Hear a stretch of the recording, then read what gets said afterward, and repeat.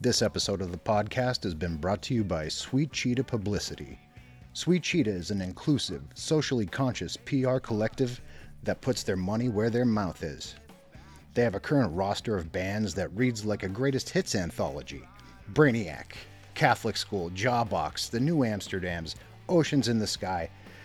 The list goes on and on. They also do PR for record labels such as A La Carte, Arctic Rodeo, Steadfast, Rad Girlfriend, and so many more. How do they pay it forward? How do they put their money where their mouth is? By generating thousands of dollars in annual charitable donations to the likes of Women in Vinyl, Coalition of Communities of Color, the NAACP Legal Defense Fund, and many, many more. The man has the receipts. I've seen them. It is real. The artists, labels, and podcasts Sweet Cheetah works with are curated with an eye on working primarily with friends. You could find Sweet Cheetah on all of the social media platforms, be it Instagram, Twitter, Facebook. Just look for Sweet Cheetah PR and they will be there. He's been Tim, I've been Peter, and Sweet Cheetah has been beautiful.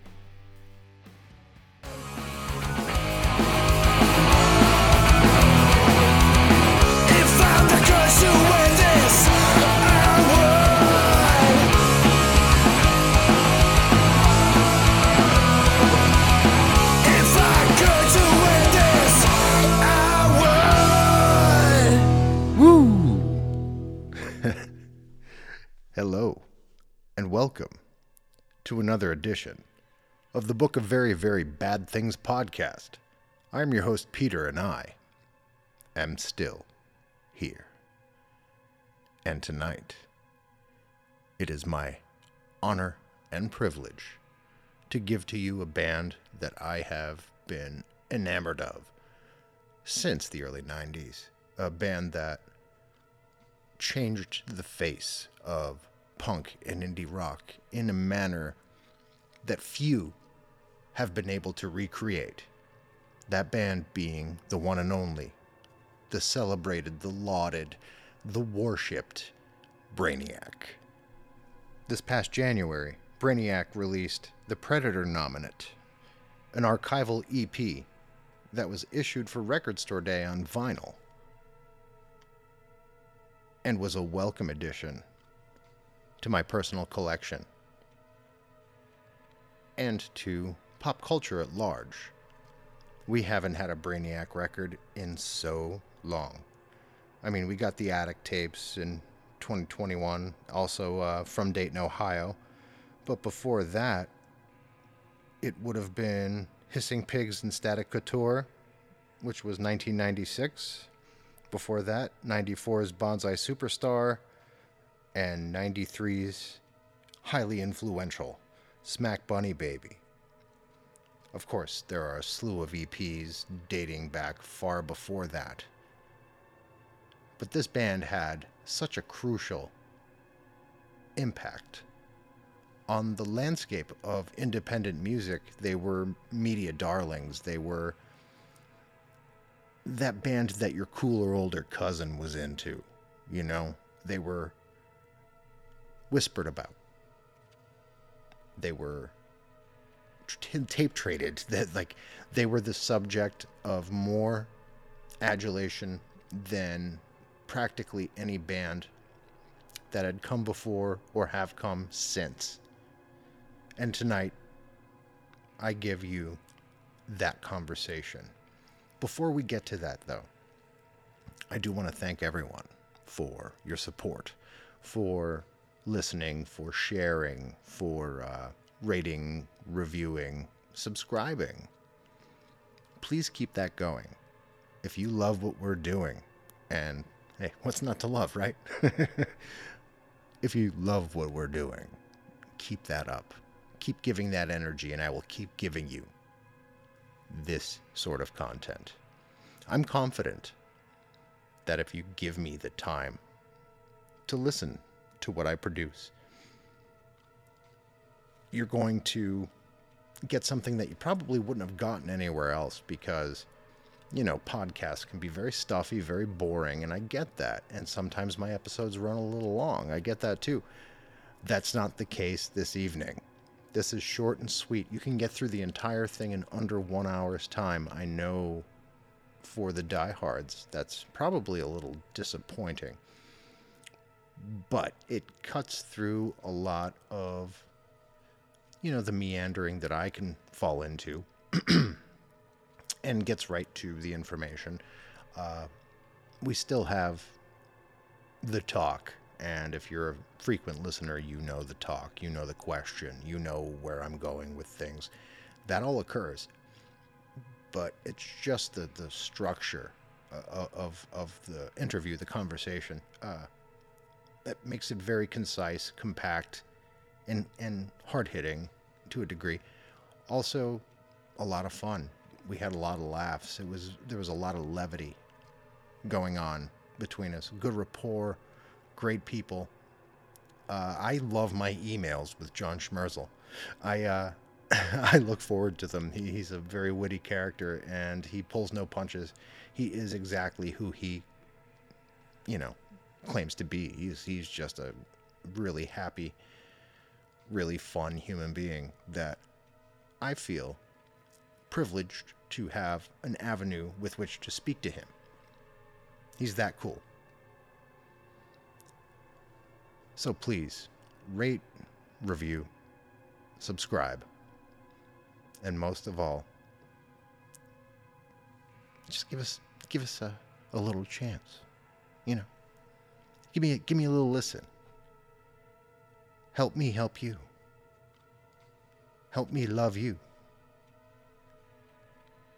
I swear it'll be groovy.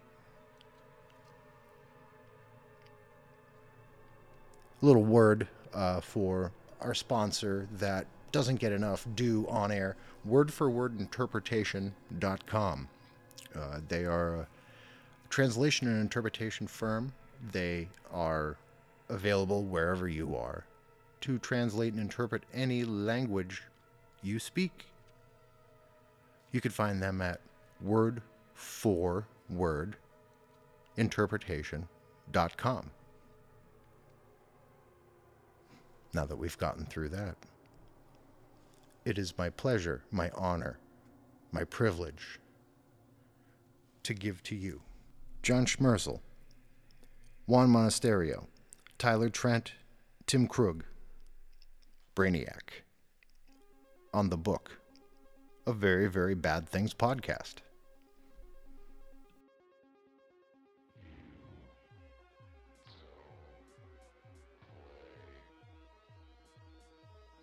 You're entering into the zone. Hello. Hey, how are you? Yeah, I'm well. How are you? Gosh, sorry. Did you live here before? No, I just have I have a lot of friends there. I've been to Gotcha. a million of your shows back in the Yeah. day. So I don't know why. I guess anyway, I was going to mention a guy from here. He was talking our ear off, and we had to make our way across town to get back to the studio. So all good, all good. So do you want to we're all kind of around here. This is just audio, but it's nice to see your face, right? yes, absolutely. Okay, cool. Yeah, I just do the video just so we could kind of get more of a rapport. It's nicer. I don't know when I'm joking or not, but I've got a great poker face, so we'll see. So I'm just for the sake of legality, can I get your names and permission? Your permission just to record your voice for the purposes of this podcast. Sure. Monasterio, you have my permission. I'm Tim Krug, and you can permit yourself to use this recording. Tyler Trent, you have my permission. I'm John Schmerzel, and I approve of this message. Wonderful. That doesn't count. So you guys have been you've been touring or playing shows. I guess touring is probably not the word quite for it. yet. We've gathered and we've practiced 2 days now, and the tour will begin on. We're leaving on Thursday? We're leaving on Tuesday, and we start playing on Thursday, I guess. Yeah. So bearing that in mind, you guys haven't, for the most part, toured in. That is correct. How long? Like even like in your respective projects that are outside of Brainiac. I'm sure they've played shows, but like a large scale tour. taking on something like that in the age group that we're all in has to be daunting. How are you preparing yourselves for that? A lot of calisthenics, stretching. John tours still a lot, so it's the rest of us who are in trouble. Okay. Well, I know, John, you've always kind of like right after Brainiac ended, you kind of still played. You dove headlong into other projects. Everybody else kind of went in different directions. So I guess your muscle is still toned and ready to go. So I I guess mean, yeah, it kind of just happened, but yeah, like part of the reason why this is happening in the first place is because I was doing I play in the band Caribou live band, and we were playing some festivals past summer, and I ran into the Mogwai guys. We were sharing a festival stage, and I told them we were gonna have because Stuart was in the documentary and stuff. Yeah. And so I was just explaining to them that we, keep it to yourselves, but we have this like archival EP coming out, and we were like talking about playing a few shows around that basically. And then a couple weeks later, they sent me a message saying like, would you be interested in opening the UK tour that we're going to do in February? And I was like, doing, doing, doing, doing. So I reached out to these guys about it, and I just kind of thought like, there's no way we can all coordinate our schedules and do this. And everyone made concessions and figured it out. So, well, when you consider, everyone having jobs and Yeah. lives, it's it's tough when you're in your 20s to do something like that if you have, any sort of career outside of music. How does that, like, how did you all clear your schedules, make this happen? Was it just kismet? Did it just so happen everyone had the time off, or how did that go down? Yeah, I think so. It helps us also early in the year, so we can just exhaust all of our vacation days by mid-February. That's me at least. that's mainly how I would say it probably happened. Yeah. I was Now- just lucky enough that my break was starting in December, and I didn't have anything really lined up until like spring, basically. So it was perfect timing. Other than that it's in February and that it's in the UK, it was perfect timing. Now, it is a different climate right now. I mean, for most of the bands that the people who are going to be coming to see you, they're into the bands that are inspired by you guys. Mm. So it's not like a play on age or anything like that, but it's undisputed that Brainiac there are massive repercussions from what you guys had done. So many bands have not directly ripped you off, but damn near close. Your influence is felt broadly. Do you feel that you're going to be coming back into a wave of acceptance, or do you think you're going to have to win over crowds? I don't think you're going to have to, but We sure hope so. That's the hope, but you never know. I mean, I feel like that's really hard. I like to keep an open mind about it, but I also I mean, the one thing about it is that the Mogwai are like essentially peers. I mean, they've been also a band for 25, 30 years now. So their fans they probably have some young fans, but they also have fans that are like our age groups, which there may be crossover fans and or just people who knew who we were and will be hopefully excited to see us play. But it's always a little bit of a crapshoot when you're the opener for another band, So it's just good to keep an open mind that people may just be like, biding their time. I would think, though, in light of the fact that this, archival EP, it's almost an album. It's 9 songs, but it's an archival EP. It's longer than Electroshock for President, actually. Well, but yeah, by far. It's 3 songs more, if I'm not mistaken, correct? In light of this happening, there's got to be, a reintroduced vigor into your collective musical egos and ids. Does this spark something in you guys, maybe to not do Brainiac again, but something akin to it together? I mean, we all live so far away. Tim and Tyler live in Dayton, but it's Juan and I Juan recently moved back to Southern California, so he and I are like a couple hours drive from each other, but you know, it sounds fun, and we all love each other, and it's we've been talking, and you know, as much as we have been like playing the songs in between, but yeah, it's hard to say. It's just great that this opportunity presented itself, and so we get to, you know, hang out and do all that stuff. But I guess it's kind of one step at a time. We were lucky. It's just lucky enough to be able to do this for, you know, 16 or 17 days plus the, you know, practice time. But I mean, I'm in a couple other projects that are challenged by, you know, location, you know, where we don't live. So even for those things, it's like a lot to get together just to play any shows. And so I feel like it's kind of about the opportunity, but I mean, every time I play go back and play these Brainiac tunings, it's like really inspiring. And so part of me is a little bit like, wow, I should really like write a new batch of songs in this tuning, and that's kind of inspiring. But I don't know if any of us have ever given any thought to like, you know, doing more stuff necessarily just because we're geographically challenged. Maybe. Right. Yeah. I think Juan and I would back a solo project for John. Yeah, there you go. There, admittedly, though, you kind of have to see that there's something intrinsically different about Brainiac than even everything that was happening in your purview when you were originally a band. There's a reason why people are so spiritually connected to that music, because there was legitimately nothing like it before or since. To walk back into those shoes, are you kind of like trying to channel your youthful selves in order to kind of get into that headspace to recreate this music? Or is it just like second nature at this point, since you did indeed help with the impetus of it?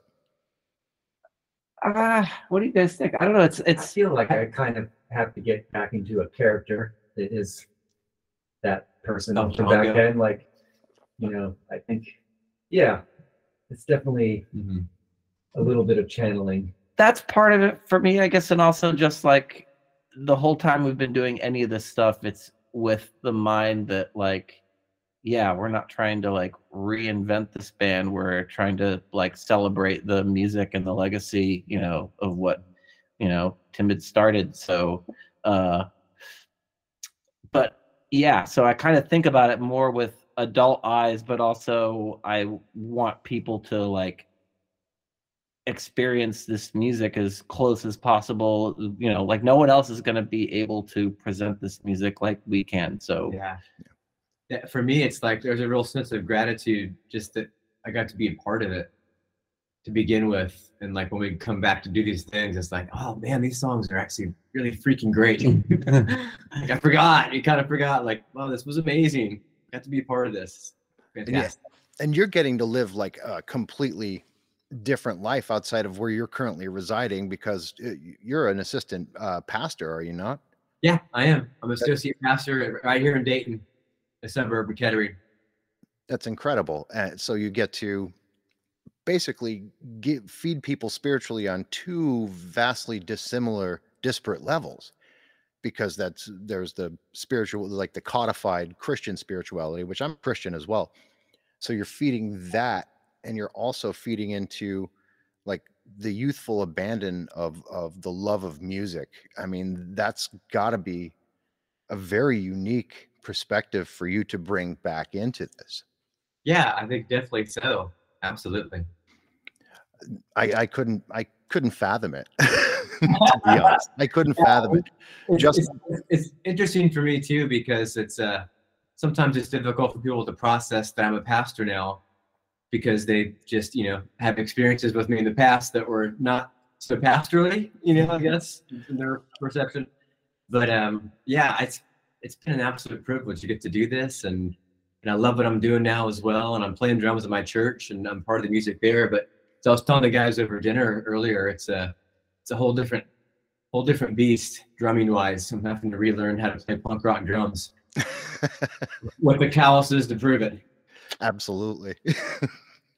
The Anderl brothers mentioned to me that you were the pastor at Joe's church, if I'm not mistaken. Yeah, Joe goes to Life Point Church, my pastor. Yeah, That was great guy. That really like spun me when I heard that. He was on the show like 8 months ago, and he'd mentioned that, and it just blew my mind and made me very happy. Oh wow! You'd be surprised how many ex-punk musicians are in different sectors of the clergy or are pastors and whatnot. It's more widespread than one would grant credence to, believe it or not. Yeah. So when on the road, it's not going to be that same experience that you guys would have had way back in your salad days, no pun intended, where you're running into people like Marilyn Manson on the road, like coming and crashing your hotel rooms and whatnot. It's going to be probably more peaceful for you, but I would think that would lend to a better performance the next day. I mean, since I've been still touring and stuff, I kind of knew what to expect as far as like, I mean, things have, first of all, since we toured in the UK, the conditions have drastically improved, and like just even roadside services are like, I mean, they used to be really awful, and now I would say America pales in comparison to how like great the rest stops are there. You can get like, whatever, like nice salads and fruit salads and things like that at almost every single rest stop. There's like a Marks and Spencer, these kinds of things. So, yeah, it's going to be a lot more civilized because we're adults and we got hotels for it versus like asking to stay on floors because we were after your last song. By the way, need a place to stay. Yeah. Which punk house has a nice squat we could go and lay on the floor and have roaches crawl over our bodies while we're trying to sleep? Well, I'm excited for that, John, the rest stops, because back in the day, it was just a Roy Rogers fixin' bar. Yep, exactly. The burger toppings. Yeah, hoping they had the vegan bacos and whatnot. Right. So when you get the call, though, is there that twinge of, like almost fear, like, oh my God, can we do this? Was there any sort of apprehension?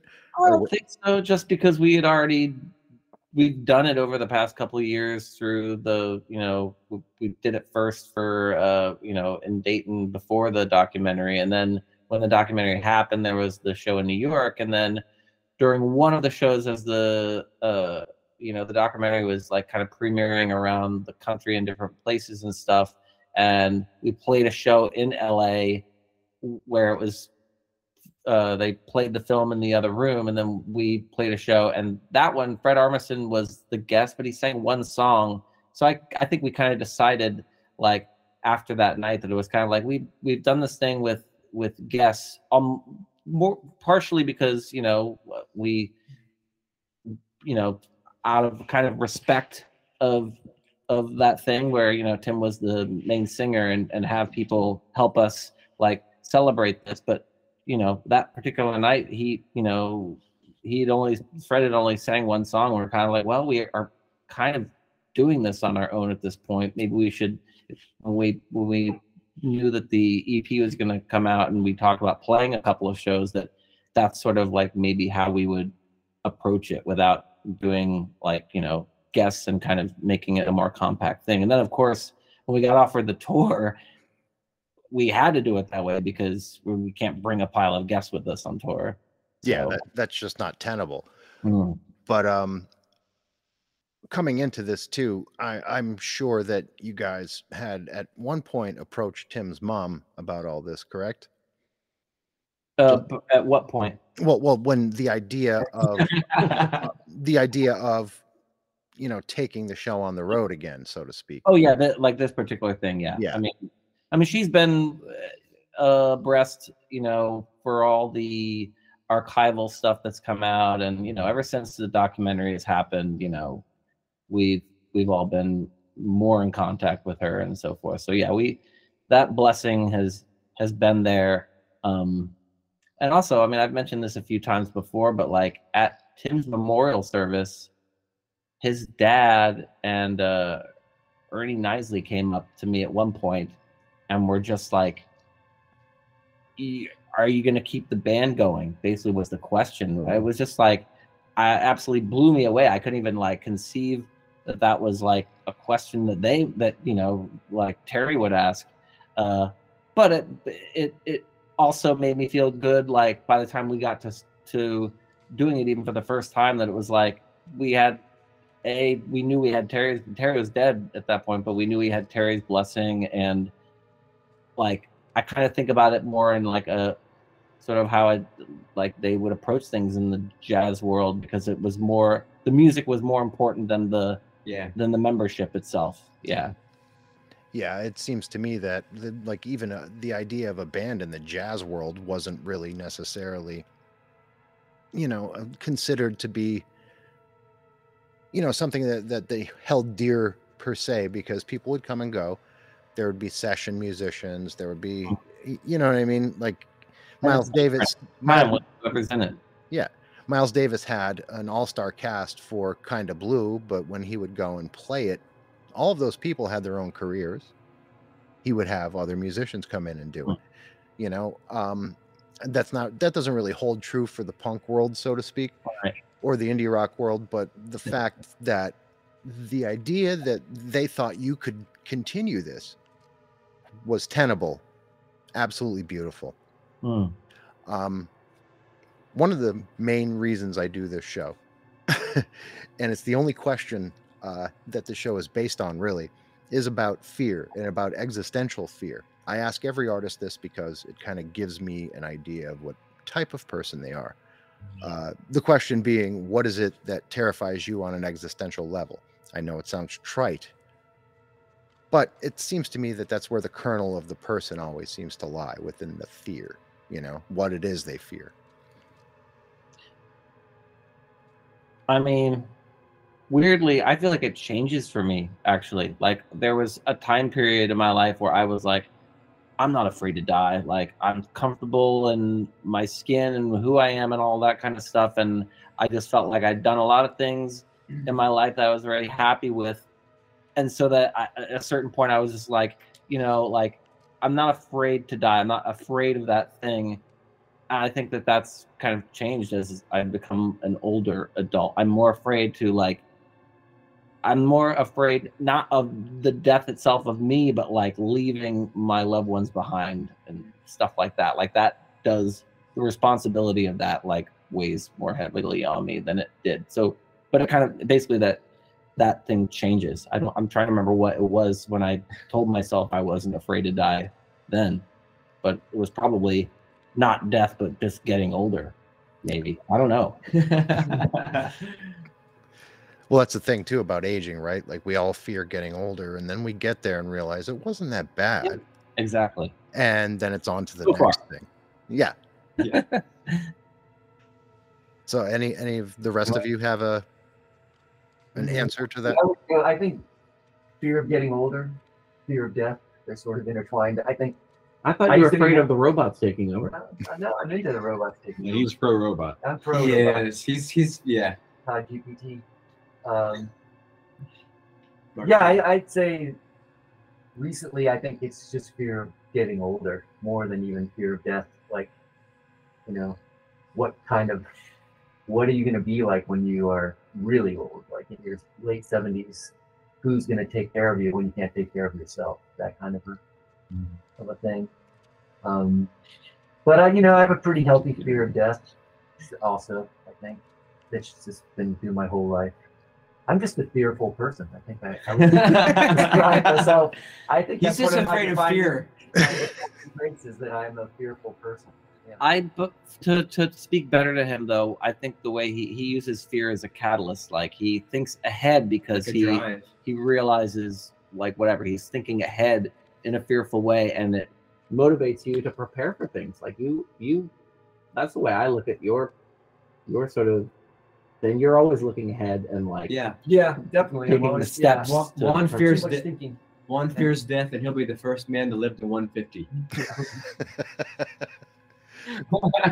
But that's the thing, though, right? Like the things that you fear help kind of like mold who you are and inform your morality even more so, in my opinion. Because if it's like the apes, for example, when an atrocity occurs within a group of simians, they watch it very, very closely because that's what they learn from. That's what they know. Okay, I don't want that to happen to me, so I'm not going to do whatever it is that made this bad thing happen to this ape.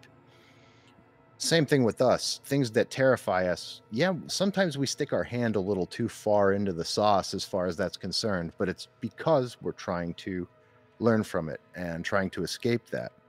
Same thing with the fear of age, the fear of death. We prepare for that so that what we fear the most doesn't befall us, if that makes sense. That's the way I see it anyway. Yeah. I think most fears underline or an end result are from a fear of death. You know, many fears lead to that exact thing. For me, I don't fear death, but I'm kind of like what John was saying, more with what you're leaving. And so I have a 20-year-old boy, Noah, and my wife Jennifer, who I love more than anything on planet Earth. So that's kind of I guess a fear for me would just be that I'm a good dad, that I'm setting him up right, leading him down the right path so that he can thrive and be blessed and be successful and have an awesome life, and to be there for that and to continue to be there for that for as long as I can. And kids, that's another layer too. I have two of them that are 18 years apart. I have a 3-year-old son and I'm sorry, she's 21. I'm getting old. Oh, you can cut that part out of the interview then. Don't worry, I intend to. But the fact of the matter is like when you have multiple children, but even one, your fears become irrational, right? Like you'll be laying awake at night and you're thinking like, what if we were to go on vacation and we're on a cruise and the 3-year-old gets too close to the fence on the outer rim of the ship, like, like it's never going to happen. I'm never taking him on a cruise. Stuff like this, like it fuels you, and I think it prepares you for being a more vigilant parent, a more vigilant person, if that makes sense. Or maybe I'm just fucked up, which is entirely plausible. So you're going to be going through Europe. You're going to be seeing a great deal of what culture has to offer there now. What do you think? What are your thoughts on, culture at large now versus then? Because I think the younger people are actually in a better place than we were in the 90s. I think for me personally, I'm looking forward to actually appreciating and enjoying the culture. Whereas 25 years ago, it just, first of all, I wouldn't buy like a blip, but also I was, young and an idiot and didn't really pay attention to much, and, ate at the local UK McDonald's and, didn't really appreciate or enjoy what there was to offer. So I hear there's really good Indian food. Oh yeah. John won't let us eat Indian food here until we get over there. So I just don't want to overdo it, So I'm just looking forward to, experiencing the culture as a 50-year-old instead of a 25-year-old.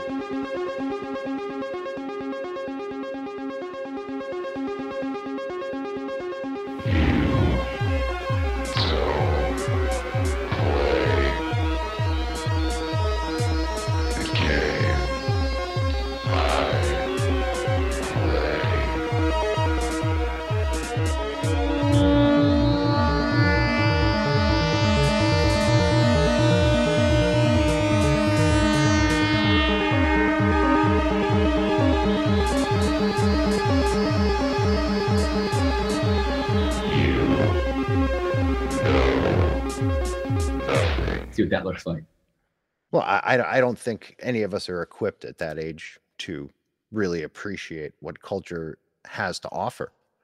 But I think what I'm talking more about is the youth culture. I think kids now are actually they are delivering the promise of what we were all kind of aspiring to back then, with the inclusivity and the nature of the world at large. We were railing against so many things that don't need to be railed against as much anymore, as far as things like gay rights and the like. That was a big deal in the 90s to even take that stance. Now the younger people are all on board with it. It's people our age who are not. So to be part of a rarefied cult group of people who were on board with it, seeing that promise delivered upon is very exciting to me, and to see it abroad, the idea of it's incredible to me. So that's kind of what I was wondering. Like, are you looking forward to seeing what these kids are all about nowadays? I mean, I would love it if kids came to our shows, but Yeah. I'm wondering if kids are going to be coming to our shows. It might just be us. Yeah, it could just be people in our age group. It's really hard. I mean, I think that's one of the things that I'm really interested to see is like who's going to be in this audience. And, I realize that 95% of the people at the shows with Mogwai are there to see Mogwai, and we're just happen to be the opening band. But I'm still kind of want to see what's what. And we have a number of shows that are our shows, but yeah, I agree. I'd be cool too if even some people walked away as newfound fans of the band. Tim and I were able to do an interview with the local University of Dayton professor named Art Gibson, and he has this. What is his class even called? Just like the coolest class ever. It's a sociology major class, but it's like this pop culture, music, pop culture, something like that. But he shows them the Brainiac documentary, his whole class. Wow! And then he just puts it out there and just lets it be. And then he was telling us how they come to him and are like, I want to check that band out. And like Hissing Prigs is my favorite. And our other kid be like, oh, you know what? That really resonated with me. And I went on Bonsai Superstar is amazing. And then the other person's like, gosh, this is terrible.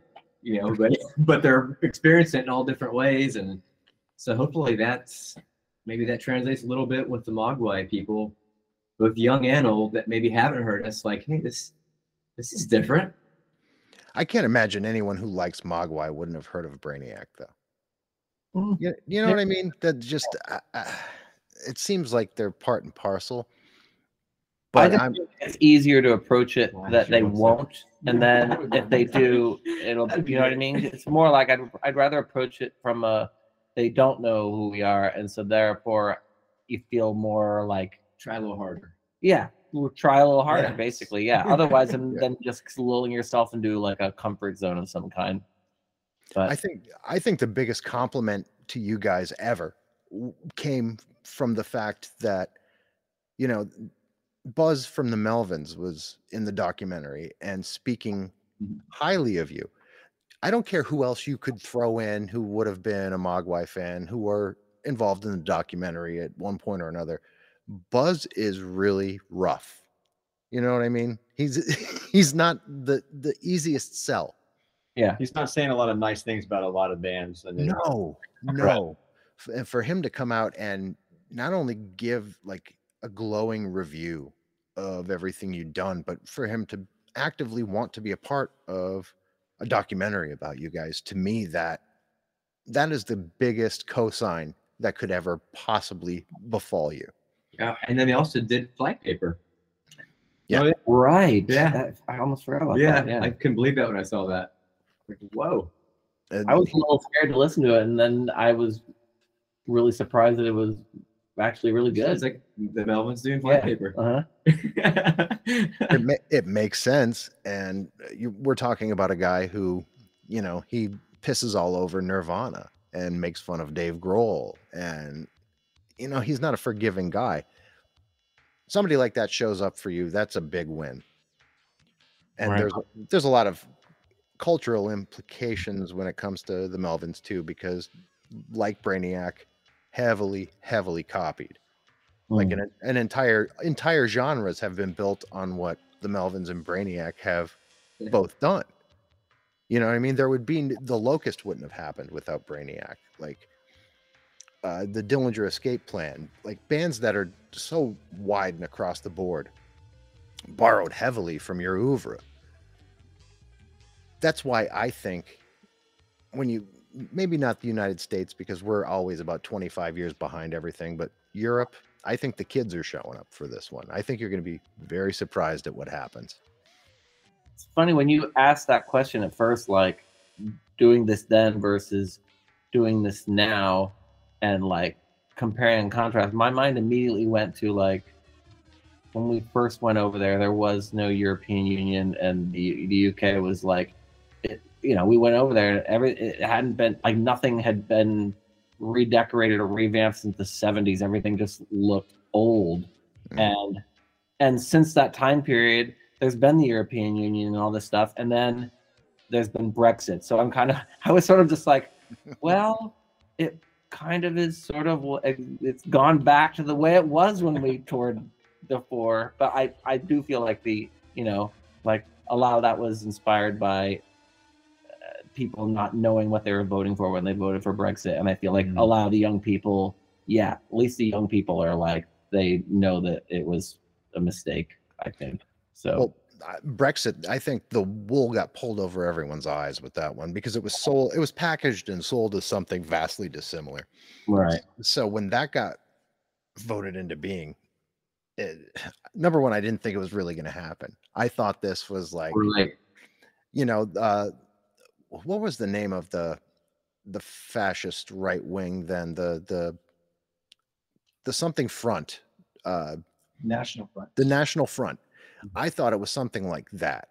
You know what I mean? Where, the Smiths would write a song about it, making fun of it. It was they birthed the Nazis in England, the Nazi skinheads, and it would basically be bemoaned and tossed aside. But people actually voted for this one. That's the part that, like, it made me feel like the whole world was going insane, because Brexit happened. We got Trump.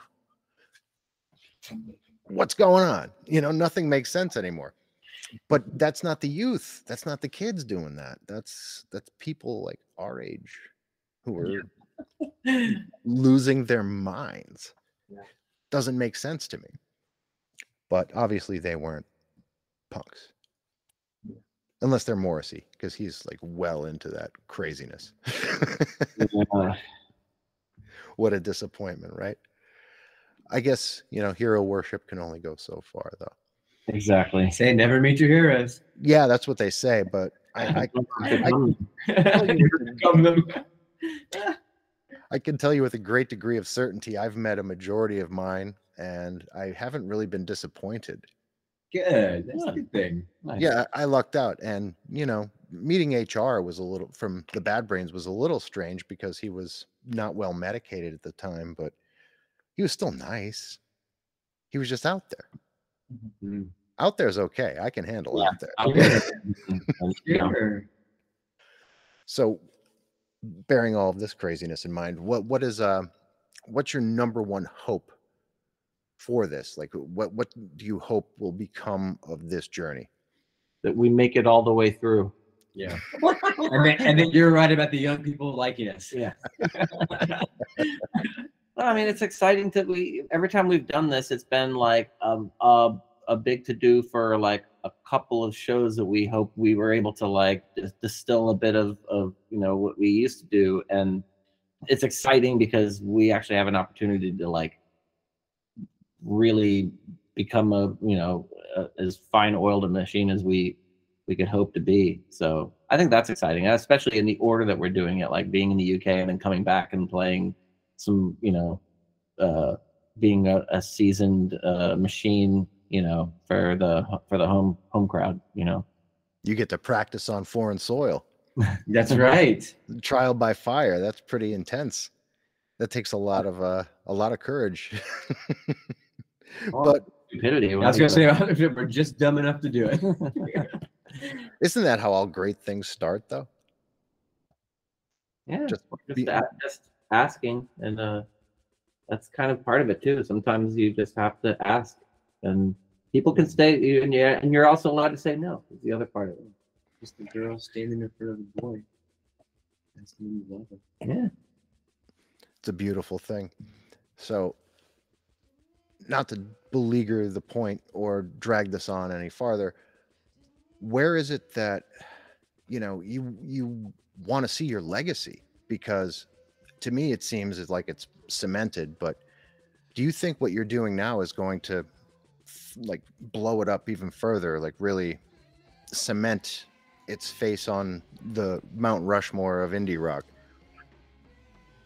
That's not really for us to decide. Yeah. I think that's for other people Right. to decide where we're gonna fall in the.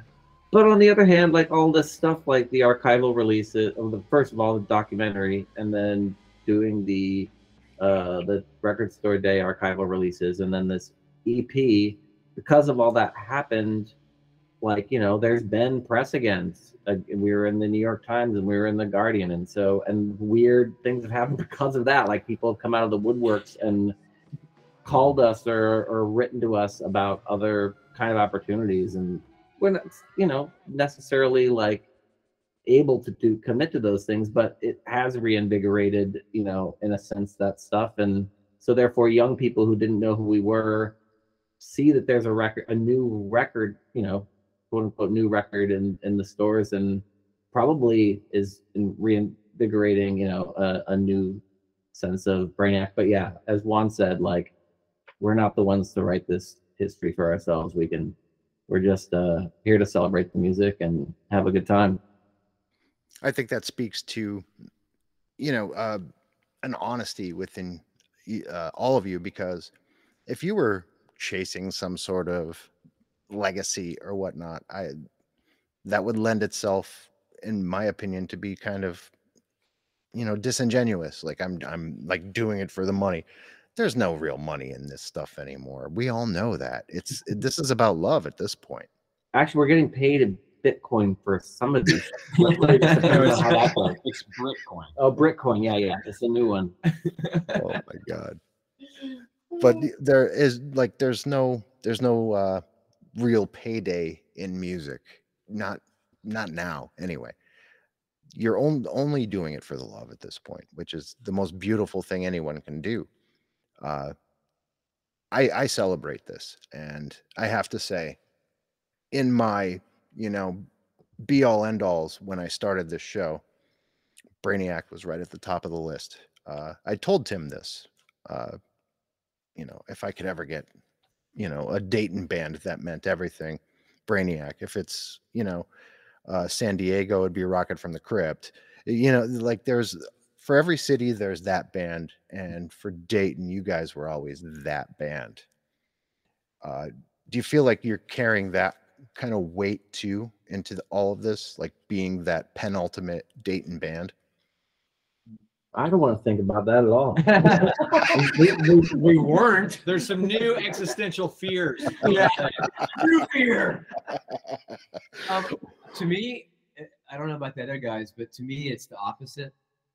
It's not so much of a weight as I think this is another opportunity for our Dayton tribe to celebrate with us. And we get to play here in a couple of weeks to a sold out show, and it's going to be a blast. And people are really excited about it. And, they want to hear Brainiac songs, and we want to play them for them. And it's going to be a really great night. And I think there's not a whole lot of weight there to me. It's more just celebration and love for the city and the people in it. And if you've ever seen a Brainiac show in person or on tape, I mean, Tim mentioned Dayton, Ohio about 73 times in a 25-minute set. So we're all about the Dayton. Oh yeah. I mean, listen, having seen you guys with the Jesus Lizard, I can tell you, like, talk about two titans at the heights of their powers, and seeing two of the craziest people I've ever seen on stage in two separate bands together in one night. I mean, one's naked and it's not Tim. Then, it's two opposite ends of the wild man spectrum. But to hold your own with easily one of the most iconoclastic bands of all time, Jesus Lizard, and I think you actually blew them off stage that night. Wow. Thank you for saying that. I was in college. I drove all the way from Scranton, Pennsylvania to come to that show. Where was it? What show? It was in was it in Cleveland? It was in Ohio. I know that. Okay. I was under the influence of stimulants in order to make the drive. Where were we? Thank God for recovery for me, but yeah, that's how I got there. And I'm trying to remember which city it was in Ohio. I know it took me about 8 hours to get there. Columbus, Wow. Toledo. That's Yeah, awesome. It had to be Cincinnati. Oh, that would make more sense. Yeah, because I kind of don't really remember playing it with the Jesus Lizard that many cities in Ohio, but Cincinnati. Probably. Cincinnati was Annie's. Oh, Place called Annie's. Yeah, great show. Kind of like a sunken pit area, and Yep. that was a stellar night. Yeah, really great show.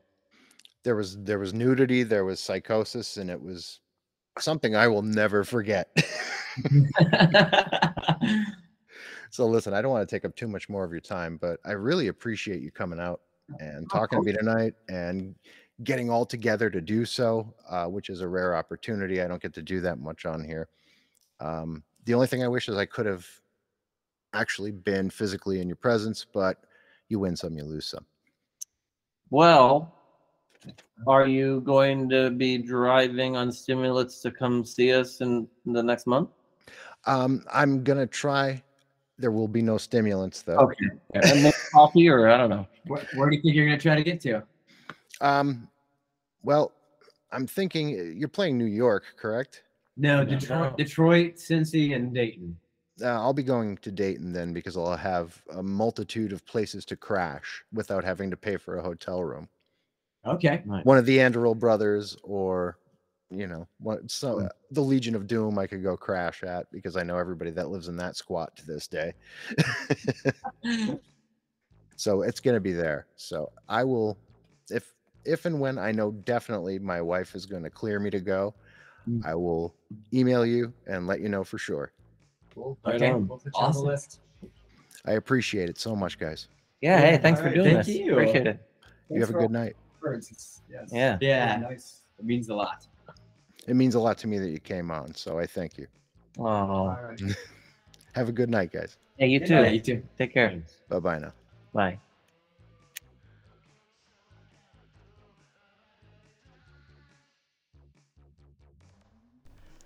All right, folks.